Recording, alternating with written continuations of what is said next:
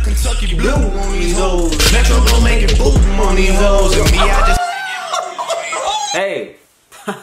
Sorry I've been gone for so long. I've been busy listening to a lot of music. As someone who listens to music and has 2 ears that are used to listen to music, I listen to music. Now that I've established my expertise on this subject, please don't question anything I say moving forward. What's interesting to me about the music making process, and especially the process of making an album, is how much work actually goes into stuff that is not the music itself. There's a lot of things you gotta do outside of making the actual song. You gotta have an album cover, you gotta have an album title, album song title. Childish Gambino's latest album had none of these things. It was like he was trying to piss me off, but maybe that's an art in and of itself.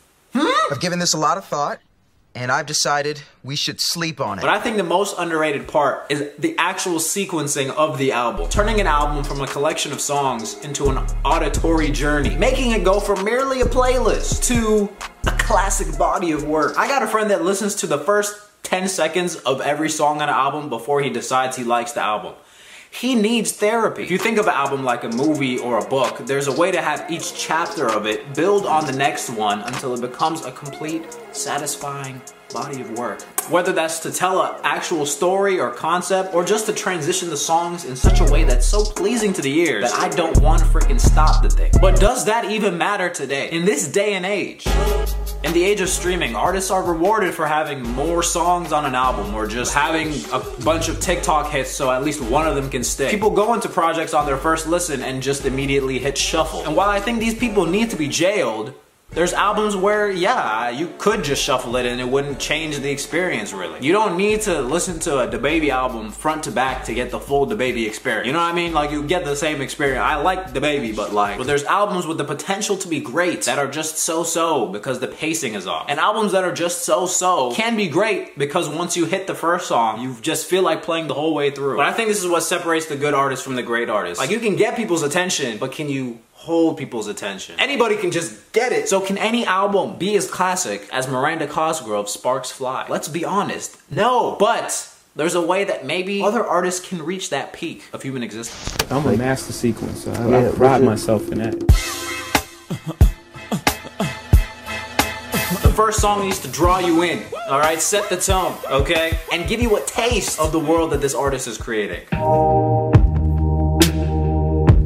Either slowly or with a... If you hear this, or this,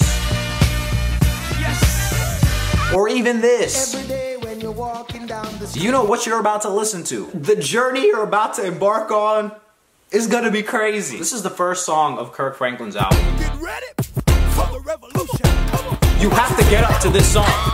I'm doing the rest of this video like this. In this short attention span world, the first song needs to be one that hooks the listener, and the rest of the album is just not letting go.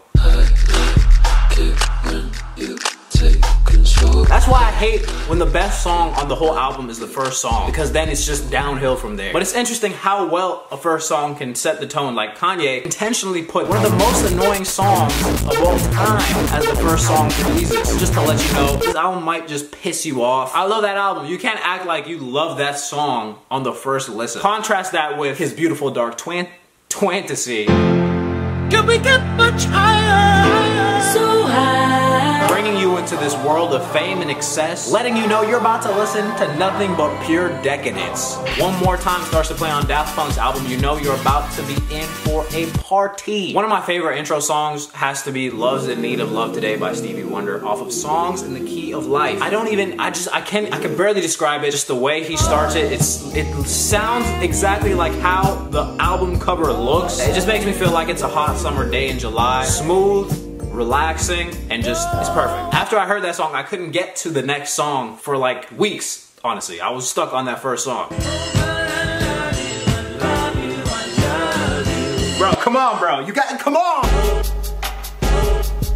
But now that the listener is hooked, where do we go from here? The album, you want it to feel, you want it to have an arc. You know, just like anything else, like any great story, right? Regardless of what it is, whether it's music, movies, books, whatever. Every great story in the history of time has these elements. If nothing else, I just want an album to have a nice beginning, middle, and end. The 3 most popular songs on Tame Impala's Currents album is the first song, the last song, and literally the song right in the middle. And it's probably not an accident. There's a level of confidence in an artist that's basically telling me that the best songs are not even at the beginning. Like what you thought you were hooked with, that joint was just alright. Yo, you thought it was over? Oh, you thought it was over? You thought it was over. But giving an album this structure, this controlled flow is what's gonna keep a listener in. Most of the time you're not gonna go from a crazy banger to a nice chill joint, you know? Usually there's a song in the middle or an instrumental towards the end of that banger or something to kind of lead you into this new mood that the artist wants you to feel now. But sometimes it does make sense in the album's context to do something like that. You ain't no brother, you ain't no disciple, you ain't no friend. We gon' be alright. You go from one end of the spectrum to the other end completely. It really depends on the theme and what you're trying to say through the music. My favorite part is just clever ways of connecting songs that are not only just the instrumental. Like the same album I just used, To Pimp a Butterfly, when she says the end of For Free. You ain't no king. And then it goes straight into King Kunta. I got a bone to pick. Marvin Gaye uses these vocals that connect What's Happening Brother and Flying High.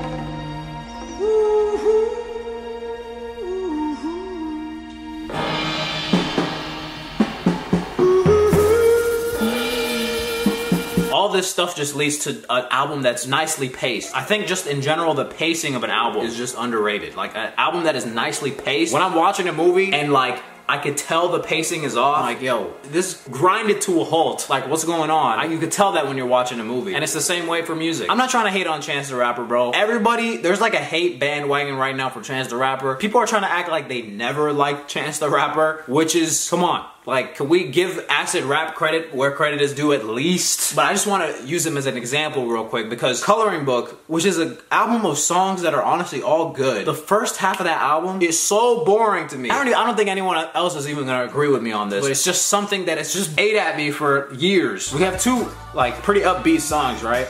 Okay, and then we have this really slow song, which is nice. It's actually a good change of pace and it just kind of like mellows you out after the banger that we just heard as the second song, No Problem. And then there's another really slow 2-minute interlude and it's like, all right, that's, you know, that's another one that's fine. I like the song. And then there's a 4-minute slow song. And it's like, okay, next song, bro, let's just get a little something a little bit more up-tempo. I'm feeling it so far, but I just need something to, you know, to switch it up. Then it's a 4-minute and 20-second slow song. So at this point, it's been like 16 minutes of straight slow music after getting one of the most in-your-face songs of the whole album. And it's like, bro, I don't know why I'm mad.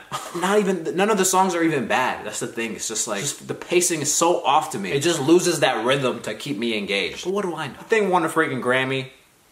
Whatever. In general, I don't want to hear 2 songs that sound the same back to back. I don't want to be like, did I just hear that? We're talking a recent album I think was really well paced. I'm gonna have to go with SZA's Control. That's the type of album where she could honestly go 5+ years without releasing anything else because it's that good of just an artistic statement. But the first song, it's nice, chill, brings you into the world slowly, but she has a lot of interesting, juicy details about a relationship that she's telling you through the music. Second song, hits, boom. We're in. Third song, more of a relaxing song, but it's got the drums to kind of keep it, you know, moving. Next song is light and airy, but this song is a hit right here. Now this song is more upbeat, but it's not a hit. And then this song is more chill, and it is a hit. There's no filler. There's no filler on the whole freaking thing. I think one of the most important parts of pacing an album is how many songs are there on the thing in the first place. This is a public service announcement to artists. Please, we don't need 25, 26 songs. Do we really need that? Anytime I see an album with that many songs, before I even begin to listen to it, I'm just like, bro, like I'm already tired. And then now they'll add a deluxe album where there's another 15 songs to that album. Enough! Okay? If you have a skit in between every single one of your songs, I'm not listening to your album. Well, how should I have broached the subject? You don't broach. If I see an album by one of my favorite artists and it's just like, they show the track list, I see 12 songs. Like it's a classic. I don't even have to listen to it. It's a classic. They're giving me a classic. Thank you! Michael Jackson's Thriller and Young Thug's Slime Season 3 both have 9 songs. Is that a coincidence? A very important part that is really overlooked is the last song on the album. It's that moment where everything is great and then it lets you down smooth. And you know, hopefully the last song you have is something that people walk away with and can't get out of their mind. I love listening to the last song of an album, and it's so good that you're just like, yo, run that thing back. The last song needs to tie it all together and make sure that people leave with a lasting impression. You want to finish an album and be like, dang, yo, what did I just listen to? If you end with a bad song, it's just gonna kill the whole mood and leave people with a bad taste in their mouths. It's also why I hate when the last song on an album is already released as the single or the first song on the album. It's like I'm watching a movie and I've already seen the last friggin' scene, the last shot. I know how it ends up. You're giving me your final conclusive statement before I hear any of your other statements. An album from this year, Division's I'm Using Her Feelings, I'm Using Her Feelings, I'm Using Her Feelings, used an instrumental so beautifully because when you finish the last song on the album, it friggin' melts back into the first song on the album. Show me again.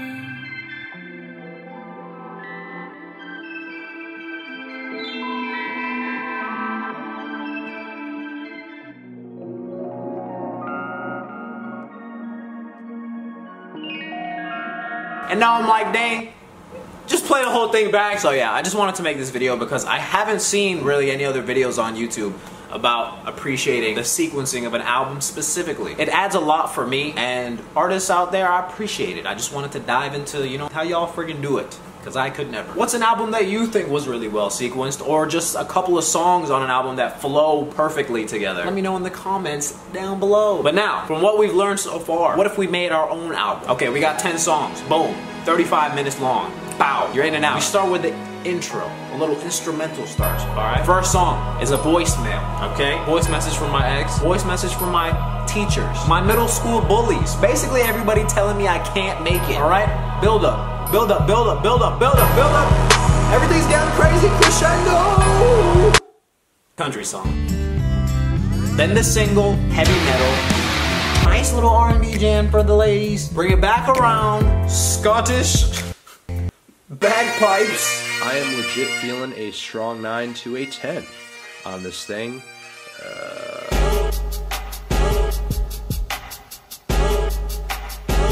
Don't shoot.